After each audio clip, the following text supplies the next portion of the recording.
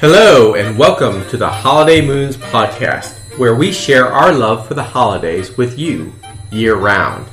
I'm Randy, and I will continue the conversation about early vacations in the United States. In this time frame, it'll be the 1900 through 1930-ish. This is Sydney, and I am going to be starting a summer series about unique tourist attractions across America. So those of you who are interested in cross-country family trips, you may be interested in some of these sites. Today I will specifically talk about the Winchester Mystery House. Ooh, very mysterious. I'm Cole, and I'm going to be talking about locations off the beaten path on a few of the major continents for the next few weeks. Not all the major continents? Well, not all the continents are major. Nice.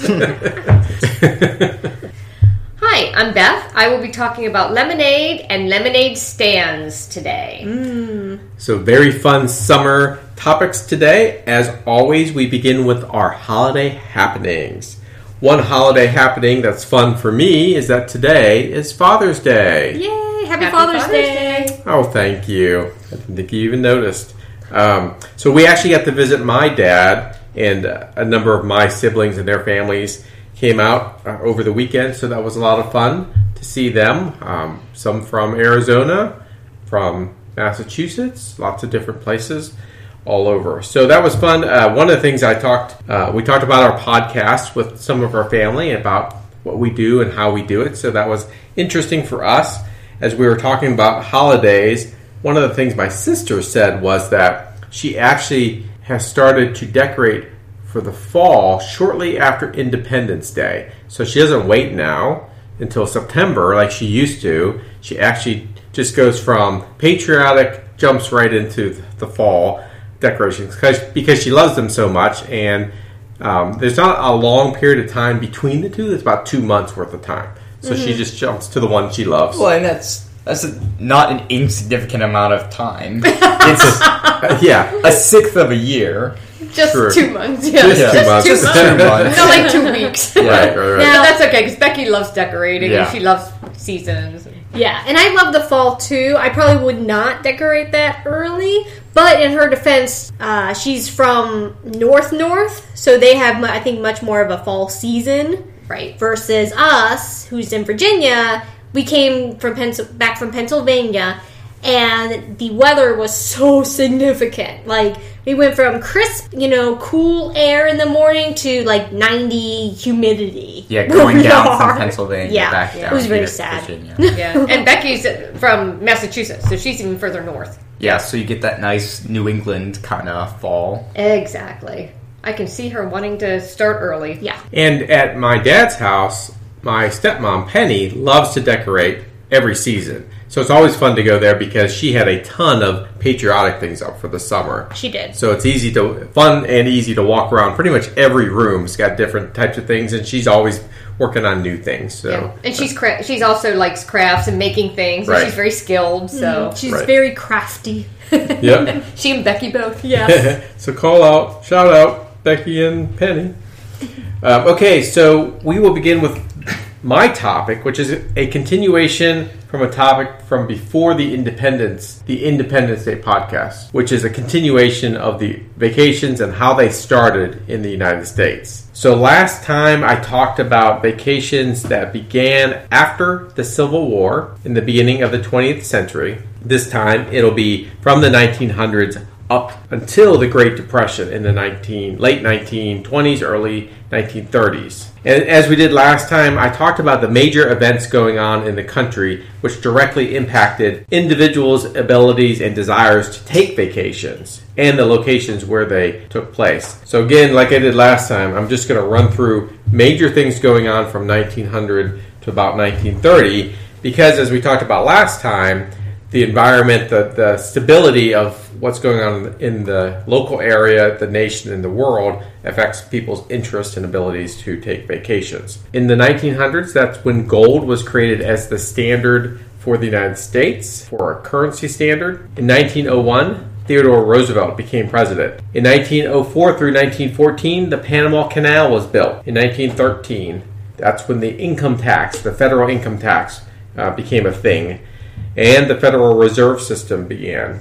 Yay, federal income tax. In 1914, that's when World War I began. And in 15, the Lusitania sunk, and the U.S. intervened at that point. In 1917, the U.S. entered World War I, and the Russian Revolution began. In 1918, World War I ends, and the Treaty of Versailles takes place. In 1919, that's when prohibition against alcoholic beverages begins, and the Red Scare begins in the United States. In 1920, that's when women get the right to vote, and the first radio station comes into existence. In 1927, Lindbergh crosses the Atlantic. In 1929, the stock market crashes, and the Great Depression begins. 1932, Franklin Roosevelt is elected. 1933 is the bank holiday, the 100 days, and also when the 21st Amendment repealed prohibition. And same year, Hitler comes to power. So what are some of the thoughts of those major events during that time period? Well, that last one kind of sucked. Yeah, it really. did.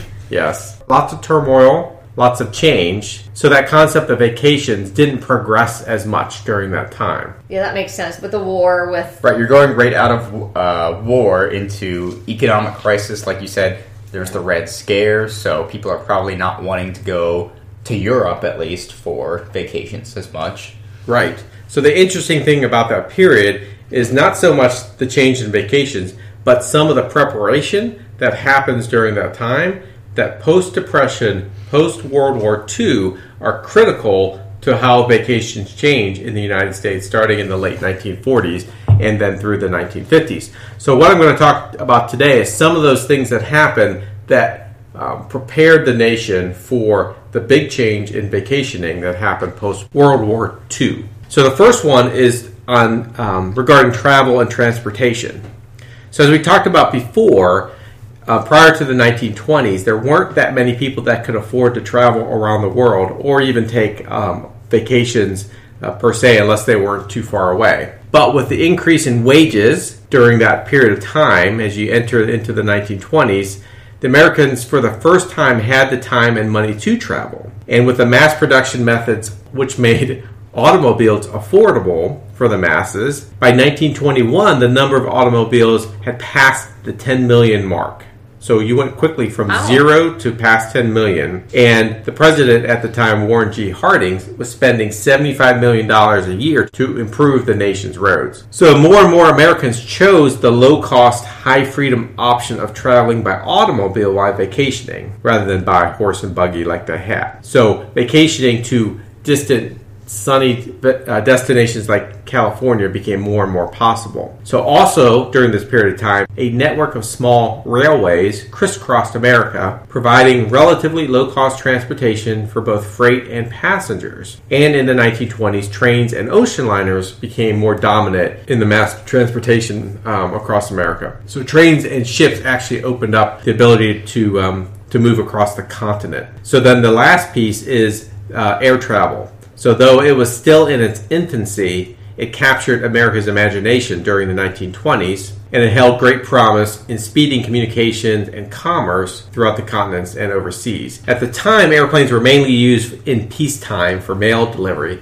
but started to be used for passenger transport as planes became larger and more reliable toward the end of the decade. And even later in the 1920s, airship technology like Zeppelins I was actually about to ask about became that. more available. Yeah, if they were common in the United States. Because you always hear about them in like Germany and Austria during that period. Yeah, so basically from 1929 until 1937, more and more companies were using airships to carry large amounts of freight and passengers in comfort. But then in 1937, something bad happened. Right, something pretty bad. Lightning hit the Hindenburg, and that major catastrophe kind of negated the whole concept of continued airships. Right. So if the listener doesn't know what the Hindenburg is, are you able to briefly explain that? So the Hindenburg was basically a Zeppelin. So it was an air passenger service using large dirigibles, giant airships that carried, anywhere from 20 to 100 people. But basically it carried them a little bit on the pricey side at the time. Mm-hmm. But it carried them above ground. These Zeppelins, these large airships, used hydrogen as the mechanism to fill the airship to make it float. You think about hot air balloons and things like that make them float. Well, back then, hydrogen was a cheap, easy gas to use. The problem with hydrogen is it's highly flammable. So when the lightning struck the Zeppelin and caused a fire, the fire sparked through the hydrogen, and basically the whole thing went up in flames. And it actually was, they were live reporting this because back then, as I mentioned earlier, the radio stations were available. Right. So they actually... Well, and the Hindenburg was a big deal, too. Right. So they were... Right. So I believe there's some camera footage of it going down, too. There's audio and camera footage of it. Yeah, horrible disaster. And that kind of nixed the airships. Of course, now we have other ways to make ships fly, but that was kind of the end of that piece of it. So that was major things going on in the transportation. The beginning of airplane usage for passengers, car travel, expanding greatly, as well as some of the other things I talked about. So the second thing was the usage of automobiles and Route 66. So cars transformed the nation and the world. It allowed people to move more freely. It simplified the way people could move about. Turning the key in the ignition of a car was much easier than saddling a horse. So it completely modified family life, right? Jobs, horizons, people could travel further, quicker, and in a more flexible way. It was more adaptable than taking a train because you can go to different locations. You didn't have to take one path. Hotels and motels and restaurants became convenient. It spanned all walks of life. Anyone could own a car. So although the automobiles were around since the late 1800s, the automobile experienced a boom in the early 1920s, passing from 180,000 registered vehicles to the 17 million mark in the 1920s. So, obviously there was an increased demand for better road. And that comes through the Federal Aid Highway Act of 1921. So one of the things that the government recognized was with the advent of the automobile and the desire for people and businesses to get around more freely, they needed to invest more money in the highway system across the United States. Before this act was passed in 1916, the country had about 2.5 million miles of roads, of which 10.5% were surface, but only 1.29% were paved. Wow. As the automobile became more popular, the masses took to the roads, and what was once an adventure for the wealthy became commonplace. So you see pictures of road systems back then, basically that were dirt and mud. So even though they were called a road and had a route system as laid out in that Federal Aid Road Act, they really weren't anything more than what they were before. They just had a name now. Now they just had automobiles on them rather than... So they were paths. They were basically paths, right? That had a route number associated with it. So then later in the 1920s, the United States began to realize they couldn't leave it just up to the states to continue this road improvement project. It really was a national issue that we had to address. And they became more and more insistent on paving of roads and connecting the road systems together. Because when Route 66 and the concept of Route 66 came to be, and they picked all the ways they wanted to go from the East Coast to the West Coast, they basically just renamed some roads to the route numbers to match Route 66 along the way. That was the second important piece I wanted to talk about during this time frame in preparing for the post-World War II changes. The third and final piece for this segment is some specific areas that started to grow based on local tourism. Those are areas like Atlantic City. So Atlantic City had connected to a railroad terminal, and tourism took off because of its location on the coast. At first, again, it was the wealthy. As more and more people started to gain more money to spend, places like the boardwalks grew up, the beaches became more popular, and gambling became more popular along the way. Other places like Newport, Rhode Island, which had some history as well, there started to build cottages and hotels along the beach. So beaches weren't too far away from the East Coast people and West Coast people, so those kind of hub areas started to grow as well.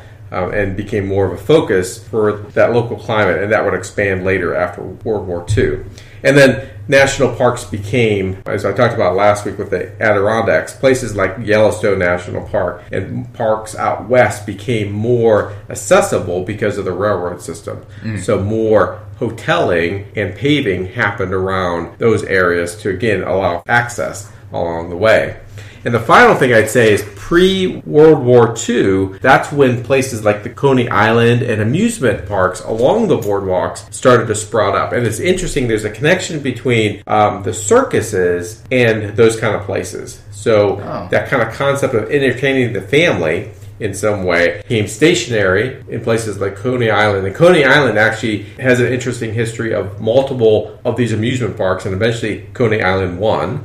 These other ones kind of fell to the wayside. But when you look at what did they have in the early years of Coney Island, it was a lot of these kind of weird acts like the bearded woman, the strongest man, all those kind of things that you could go see. And they were individually owned and operated. And then somebody came in and said, well, why don't I own all this amusement, all of these amusements in one area, and I'll charge a single price coming in. So that actually happened in the early 1900s, where that kind of concept of a business with multiple type of attractions happening. So, was it called The Greatest Showman? No, it was not called The Greatest Showman. But a lot of those pieces were important changes that were happening over time that led up to the explosion of vacations later on in history that we'll talk about in weeks to come. Very fun.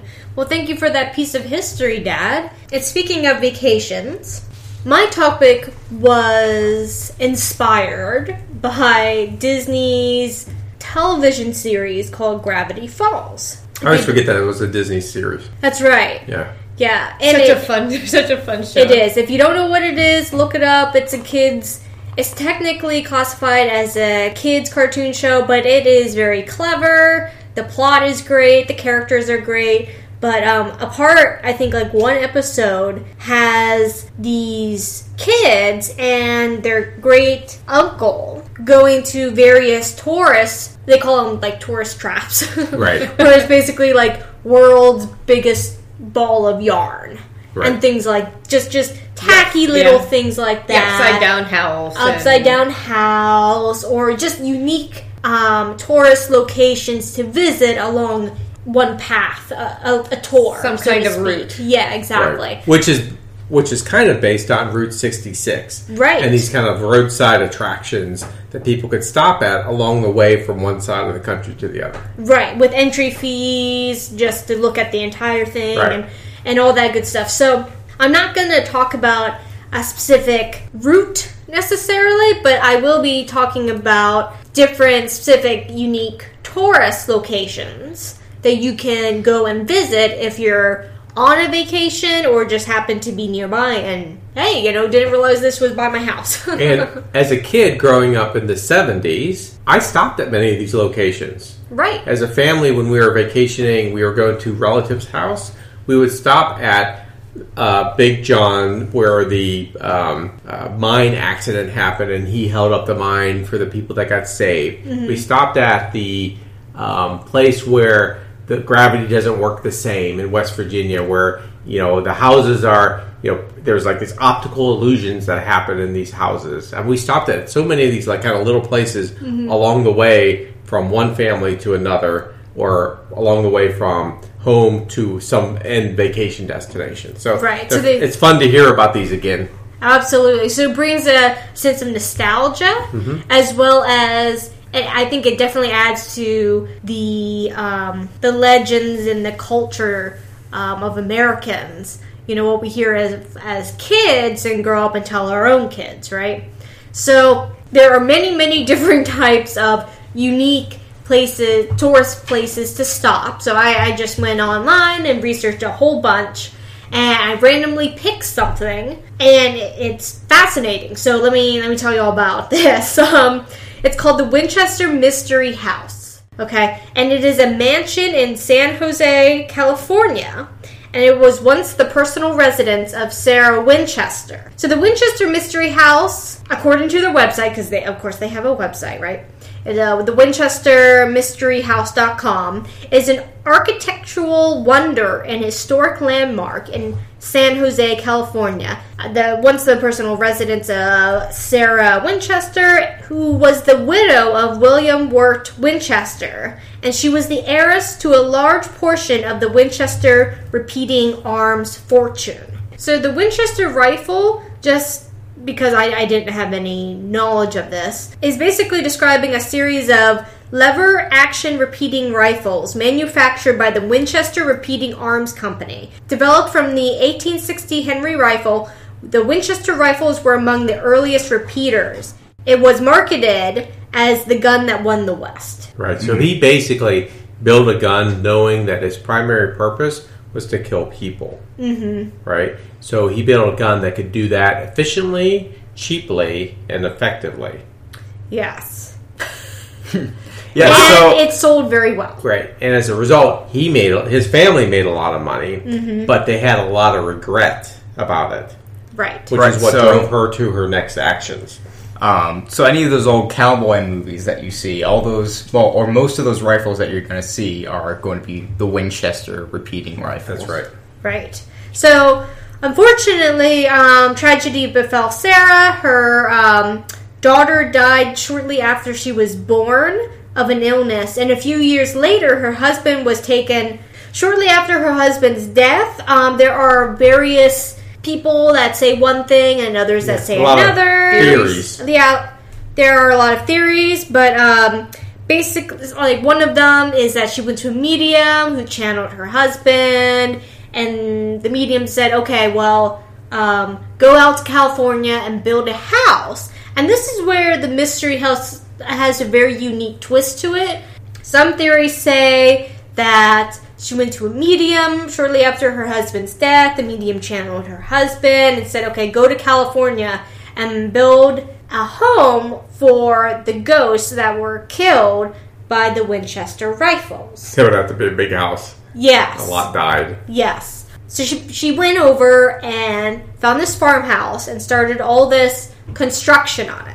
Okay, so the construction started in 1884, and many claim that the property and mansion were haunted by the ghosts because no one really understood why she was building, why all this construction, and it's very interesting to go through and see what she did, because obviously she really didn't have any idea. Like, I think she felt that if she stopped construction, that the ghost would finally catch up to her and kill her. That's what I recall hearing as well. Right. Now, some theories say that there was a pause in construction and such because she couldn't stand it at different points and she needed a break. But she started up again? Exactly. So, have you been to this house, Dad? Is that why you know things? So I know a lot because I've been near this house a lot. So one of the places where I used to work, the companies that we worked with was right next to there. So my hotel was right next to it. Oh, that's funny. So I got to talk to a lot of people that visited that place and find out more about it. Were there and some of our people that did go. I never went though. Were there any mediums that you talked to? No, I didn't. Yeah. So actually, I take that back. It's the Winchester MysteryHouse.com says it was from 1886, not 1884, to 1922. Construction seemingly never ceased. There was, when she originally bought that farmhouse, it was originally 8 rooms, and it grew. The house itself right now has 24,000 square feet, 10,000 windows, 2,000 doors. 160 rooms, 52 skylights, 47 stairways and fireplaces, 17 chimneys, 13 bathrooms, 6 kitchens, built at a price tag of the $5 million in 1923 or $71 million today. I don't know why, but just the 2,000 doors is like blowing my mind. Like, Sarah Winchester inherited more than $20.5 million. She also received nearly 50% ownership of the Winchester Repeating Arms Company, giving her an income of roughly $1,000 per day, equivalent to $26,000 a day in 2018. So she had a ton of money and lots of time. and it was a little bit crazy. Very unfortunate things befell her, and she decided to go this route. So she didn't use an architect. Okay, so there was no real plan for this building, and she added on to this building in a very haphazard way. So some doors and stairs went to nowhere. Windows overlooked other rooms, and stairs had some odd-sized risers as well. This kind of drew many to believe that she was haunted by ghosts. Again, like if any ever caught her, that she would die. So some rooms had secret passageways that she could get into. Some theories say that she lived in different rooms and would basically go room to room through secret passageways or different doors. Again, because she thought she was being followed or chased or pursued in some way. Right. So another weird thing was that the house was predominantly made of redwood, because she liked the wood, but she didn't like the look of the wood. So Mom's giving a weird expression right now. Okay. But she disliked the look of the wood, so she demanded that a stain be applied or paint. So approximately 20,500 U.S. gallons of paint were required to paint the house, which is just fascinating. What did she paint it? Whatever she wanted. Indoor and outdoor? Yeah. And some people love the redwood natural look, but Right. she just wanted to paint it over. Right. Yeah. And it's very interesting that she demanded that it be made of this wood, but not. But she didn't like the look of it. Exactly. So I didn't understand that. But anyways, the home itself, it was built using a floating foundation, which saved it from collapsing in 1906 earthquake. And this type of construction allowed the home to shift freely. So I think it was originally like 6 to 7 stories high, but then some of the stories like just couldn't be repaired. So then those were knocked down, and it's now I think like 4 stories high. Mm-hmm. So yeah, it's just a fascinating house. If you have a chance, go ahead and go see it. Some of the technology was ahead of its time, so it did have indoor plumbing, hot air running through. Right, well, if you have the money for it, right? Exactly, right? And, 13 bathrooms. I'd be interested to know if, the entire house has indoor plumbing and... It did. Indoor heating. So it all did. So she kept adding it, as she was going along. Yeah, so it's very fascinating.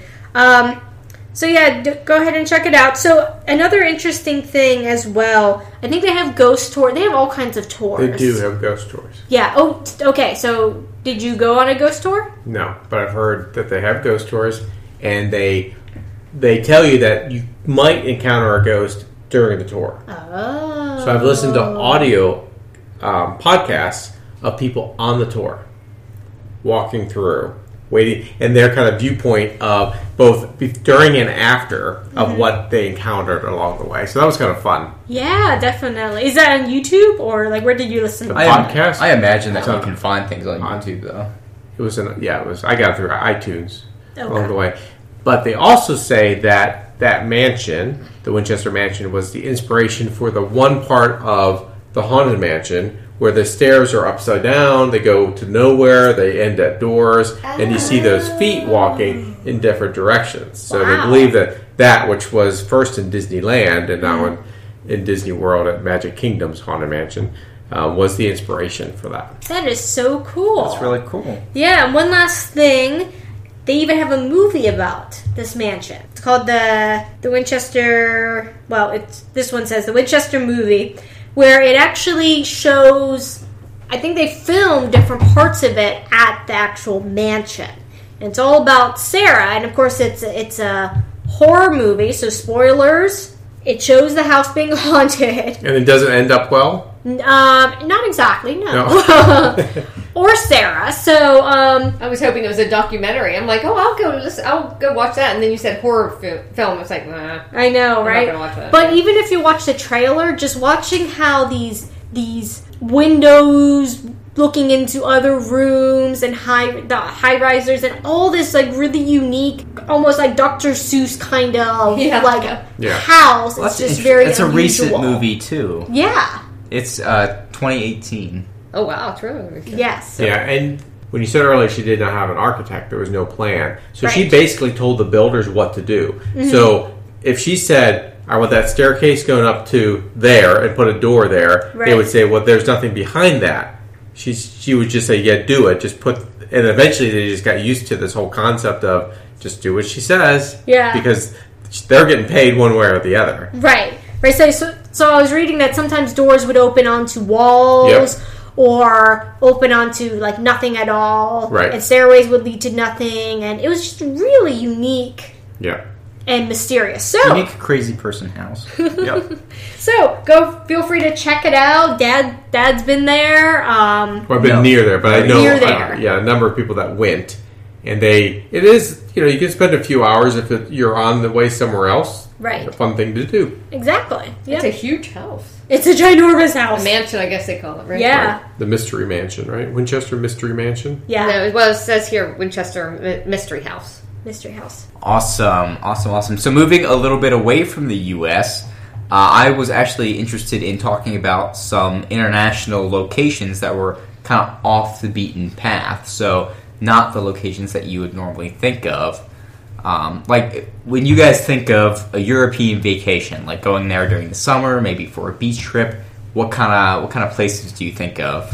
Well, I was thinking beach, but I thought like Paris would be a fun place to visit. Mm-hmm. Italy, Greece, Right. Euro Disney. You're on Disney. Paris, Yeah. Disney. Yeah. The French Riviera, which is beach. The Alps would be pretty in summertime. Yeah, I think a lot of people think of, well, for the beach especially, they think of things like Barcelona, southern France, Italy, Greece, that kind of thing. But they're really big tourist places. There's pretty much no way that you can avoid big crowds of people there. So I wanted to look up where Europeans go for beach vacations. And I found that a lot of Europeans will actually go to the Black Sea and Bulgaria there, which you, I guess, wouldn't normally think of. If somebody said, I went to a European beach trip. Right. Black Sea wouldn't jump into your head. Right, or Bulgaria wouldn't jump into your head. Correct. Yes. I think I recall from my time working with the Russians on the space station that they liked to go to the Black Sea. Right. For the Russians, I imagine a lot of them went to, like, the Crimea. I don't remember that. I do remember the Black Sea, though, as seemingly like a spot to go. I don't know if there's a bunch of resorts there or... Yeah, so, especially in the last decade, Bulgaria has been developing a lot along the Black Sea coast. They have a ton of resorts there, a ton of beaches, and some really interesting things to check out. So, for those of you who don't know maybe where Bulgaria is, it's in the Balkan Peninsula. It's right at the border of Turkey, Romania, and Greece. It's a part of the European Union. So one of the great things about being able to stay in Bulgaria is not only do you have access to the beaches there, but you can easily go up into Romania if you want to check out. If you're a fan of sort of the Transylvanian... Right. Vlad. Of Vlad. If you're a fan of Vlad the Impaler. Right. You can go up into the Carpathian Mountains if you want to, or you can drive south and you can check out Greece if you want to. You guys had a very good time in Greece. We did, yes. We went to a lot of tourist places, but it was beautiful. It was incredible. Bulgaria stands at an interesting crossroads between east and west. And it's funny because I was listening to I found a travel guide for Bulgaria. I think it's maybe a little older, but the guy who was describing everything was funny. He was sort of one of those, documentary voices who's saying, Bulgaria stands at the border of the Occident and the Orient. Of the what? Of the Occident and the Orient. He had one of those voices, but Bulgaria is interesting because it has a history that goes back to the same era as the Greeks. The Thracians settled in Bulgaria. So you have the Thracians, the Byzantines, the Turks. Then you have the Warsaw Pact era of Bulgaria. So you have a very interesting mix of cultures and periods that you can see even as you're just walking through any of these cities. You can see sort of Soviet-inspired buildings, next to Thracian buildings, cathedrals. Oh, that sounds interesting. All kinds of stuff. The architecture is beautiful. A lot of it is very almost Greek looking, but with a different color pattern, very Balkan. It maintains a very mystical element to it. As far as how it looks, you mean? As far as how it looks and how everything sort of feels, because it doesn't feel... Bulgaria is a very sparsely populated country, so it doesn't feel packed like any of the Western European tourist locations. But when you get to the coast, they have these huge, elaborate resorts that are very much modern and look amazing. They have a famous dolphinarium that you can go to, beaches, and a lot of interesting inland locations that you can go and check out as well. Can I ask what a dolphinarium is? I guess it's an aquarium that houses mainly Only dolphins. Only dolphins. So it's essentially a dolphinarium is a large. Think of it as like a large dolphin show, but an entire like building area set up just for this thing. So it's a huge. It said it's the biggest dolphinarium in Europe. I don't know what the comparison is there. How common dolphinariums are in Europe. Is it in the Black Sea? It's in that area, right? But I mean, did the dolphins go in the Black? Are there dolphins in the Black Sea? I don't know if there are dolphins in the Black Sea. It just seems odd to me. Okay, it's in one of the biggest tourist cities in Bulgaria along the Black Sea, Varna. You look at dolphin aquariums or whatever. No, just see if they're native. Oh. Yeah, they are. Bottlenose dolphin is the most common species of dolphin in the Black Sea. There you go. Awesome. So dolphins are native to the Black Sea. Right. I was not sure about that. Yep. So you can just go fish some dolphins right out of the Black Sea. You can go scoop them out for your dolphinarium. That's right. But like Scotland that we went to, and you could see towers and castles just passing by down the road. It's a lot of that's the same way with Bulgaria. There's cathedrals, there's castles, there's towers, there's fortresses everywhere. The Ottomans built all kinds of forts. The Bulgarians built all kinds of forts. So as you're driving down the road, there's all kinds of cool things that you can stop at. I almost wish this was a visual podcast, because you really have to go and look it up to see just how beautiful these landscapes are. Because a lot of it is sweeping hills and valleys.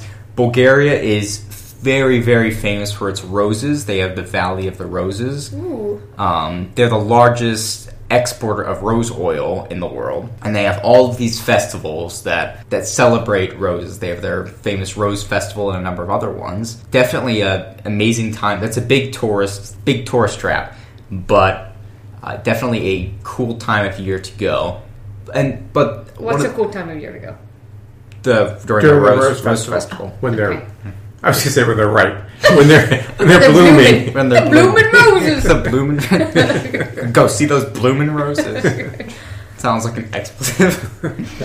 But one of the coolest things about Bulgaria is that it is so cheap to go to. Nice. It's very inexpensive. You can go to a lot of very old historical towns. A lot of the towns are sort of untouched from the Byzantine or medieval era. So there's a lot of really cool places to go and check out for very cheap. I think I went onto Airbnb and I found a terraced apartment overlooking just this entire town. And I think it was something like you spend $500 and you could stay there for a month. Good grief, that is cheap. Yep. So very inexpensive. A lot of it's where a lot of Europeans go. They have white beaches. They have their resorts. They have golfing. You know, whatever you can think of. It's just a really cool place to... Dolphinarium. It's a really cool place to check out. It sounds really cool. I wonder why more U.S. Tourists don't know about it. Like, don't go there as much. Right. Well, because in the U.S., I think a lot of what we hear about is places like Barcelona, South France, Italy, that kind of thing. Because it really is located in a interesting spot next to Romania, which has a lot of history to it. Right. And Greece. And as I was looking it up more, I was thinking, well, this is sad because now I want to go there. Well, and that's the Yeah. cool thing is that it's all in the European Union, so you can go to Romania easily. You can check out all that stuff. You can make, a day, a couple days of that. You could go down to Greece. You could, check that out. And if you get, passport, all that stuff, you could go into Turkey if you wanted. You could go into Istanbul, check all that stuff out. So it really is in an interesting crossroads of southern, eastern, northern Europe. You can go and you can check out all those things. Oh, that's interesting. Yep. So that's our first stop on my Off the Beaten Path series for Europe. I'm going to be talking about a couple other fun locations on other continents over the next few weeks. Can't wait to Antarctica. Yep. I can talk about the research facilities in Antarctica. So, do you know if they like lemonade in Bulgaria? I heard that lemonade is huge in Bulgaria. Did you really? Yeah. Or did you just make that up? The Dolphinarium sells the best lemonade Hold on, let me look up. Do they like lemonade in Bulgaria. in Bulgaria? I'm going to look up, do they sell lemonade at the world's largest dolphinarium? I wonder if they have. Is it of the? Okay, well, it says, "Hey Brits, don't taste the lemonade in Bulgaria." So, What? I was going to say they have lemon trees in Bulgaria. All right. Wait, mine says to say that's the first thing that come up. Hey Brits, when you come to Bulgaria, don't order lemonade. Does it say why? they say it's simply soda water, yellow colored, with sugar and some citric acid. Interesting. It's so funny that's what we happen to connect the two. And it's Yeah. like, don't drink the lemonade. So, tell us about the non-Bulgarian Lemonade. You're right. Lemons and sugarcane are native to India. The first lemonade specifically is dated somewhere between 500 and 1000 AD in Egypt. Yeah, that was one of the things that was interesting. Because I heard that lemonade is way older than I thought it was. It like, is. compared to other drinks It is. that we drink today. Yeah, so lemonade is a lot older. It's interesting because lemons originated in Asia, which includes India, northern Burma, and China, and they made their way to the Mediterranean coast in Egypt. Oh, that's interesting. So they made that, like, through trade? I think they what? Are you suggesting that lemons migrate? I heard Bulgaria was nice. Let's go there. I think she's suggesting that birds carried them. Are you suggesting a 5-ounce bird? All right, that's a little Monty Python joke for you if the listener doesn't know where we're going with that. I'm not cutting that out because that's golden, All right. like lemons. So, Mongols, it is believed... Now you started with Mongols? right. Mongols are mongrels. around. Mongolia is just north of China, right? Yeah. All right, so Mongolia, which is just north of China, also has a history of lemonade. It is said that it is an alcoholic version of lemonade, but also... That's interesting. So that's kind of like how cider in the U.S. started as a alcoholic beverage. Right. But yeah. So you're suggesting that lemons, native to Central Asia and India, migrated to Egypt, and then hitched a camel ride up to Mongolia with No, Marco Polo. I'm not thinking that at all. No. So, Where they then had too many margaritas. That's right. Where they fermented in the sun along the way. Oh, that's right. right. So, in Egypt, it was a drink made with lemons, dates, and honey and water that were enjoyed by peasants. And bottles of lemon juice with sugar, known as, and I'm trying to see how to say this because the word just keeps coming up over and over and over again. It's Qatarmizat, Qatarmizat. Qatarmazat? Qatarmizat? So it's interesting because you said this is between 500 and 1000 AD. Yeah, there's a discrepancy as to which Right. it is. But I think a lot of people, when they think of Egypt, they're going to automatically think of Ancient Egypt. So this would have been probably under the Caliphate. So this would have been Islamic Egypt. This word, this Qatarmizat, has come up all over the place as I've been researching the lemonade. So it seems to be pretty universal that it's Egypt, Qatarmizat, and somewhere between 500 what is and 1,000. Qatarmazat? most lemonade is lemon juice, water, and sugar. Right. This one, instead of sugar, it looks like it was made with honey. So Katamazat is the drink. It's the name of the drink. It is the name of the drink. Okay, so it's not like The Egyptian a city drink. or something like that. It is the name of the Egyptian drink. Okay, cool. Lemonade, what we call lemonade. I'm going to tell you a couple interesting pieces of history about lemonade and lemonade stands Do it. in the U.S. Oh. So we're going to go from way back to where it started. We're going to jump right into the U.S. So this is very interesting. In July of 1941, a young woman opened up a lemonade stand in Illinois. The little girl, as newspaper accounts later described her, gave her friends and passing strangers refreshing glasses of lemonade in a makeshift stand just outside her home. She sometimes sampled her own supply. Within weeks, the county's health department was knocking at her door. This is 1941, remember, right? They asked questions about the chain of lemonade custody and her sanitary practices. Right. So the chain of custody would be who is handling the raw materials, where did they come from, who are handling them, did they follow the sanitary practices of the country? Or what were their sanitary Right. practices, because this was 1941. So it turns out that the budding entrepreneur had failed to rinse the glasses she gave to her customers after they'd been used. I know. As a result, she had contracted polio. Oh, no. And so did 4 of her friends. Oh, no. Yep. According to the Associated Press, the outbreak of the disease was no less than the hottest trail of the deadly disease virus in the history of epidemiology. Wow. I know. Well, that took a dark turn. It did. Yeah. It was like this cute story, and then... It really wasn't. Yeah, it was kind of gross. No. I mean, not... Yeah, well... That's horrible. Right. But when we think about lemonade stands, they're kind of a symbol of kids' capitalism, right? Yeah. That's what we think of. That's why when you said it took a dark turn, when Yeah. we think lemonade stands, we think of, kids outside Well, that's something with that's their like little cups. quintessentially American. It is. Baseball, lemonade stands. Yeah. And you give strangers, they give you a quarter, you get a glass of lemonade, but if they give it to you in a glass, don't drink it. We don't know if that little girl has rinsed out her cups. But So it's interesting, that concept that the lemonade was really old, because that means it was around like through the Middle Ages, through the Reformation, through the exploration Right. years. Do you know how it, like briefly, how it came to the U.S.? Was it a British thing? Well, they traded in India a lot, right? So I Right, they imagine traded- they well, were and they exposed also- to it. Lemons came over. They helped keep scurvy away from the sailors. So they would bring lemons Oh, that over. makes sense. Yeah. Well, I wondered because Britain occupied Egypt for a while too. as well. Right? Yeah. So I'm kind of jumping around here, and I apologize for that. But Don't. but the lemons, as I was saying a little earlier, they came over and they were a good source of vitamin C to help keep scurvy away. They actually also went out into the gold rush, when the gold rush was going out west. Mm-hmm.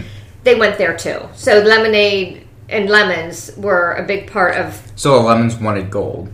Yeah, That's lemons why were gold. That's why they went out there. To keep, But but again, malnourished- to give vitamin C to the travelers. Right, because the malnourished miners needed something with vitamin C in it, so that was Not That would solve just that. during the trip out, but you're saying they were actually shipped to the gold mines, Right. to those towns for. and not shipped like we think of it being shipped. Not like, oh, there's a bunch of lemons. They're going to be limited. So one of the another thing that kind of the dark history of the lemonade stand is when there were peddlers in New York as immigrants were coming through. As immigrants were coming through Ellis Island, the peddlers were offering up lemonade for a price, but instead of actual lemonade, and this is really gross, so be warned.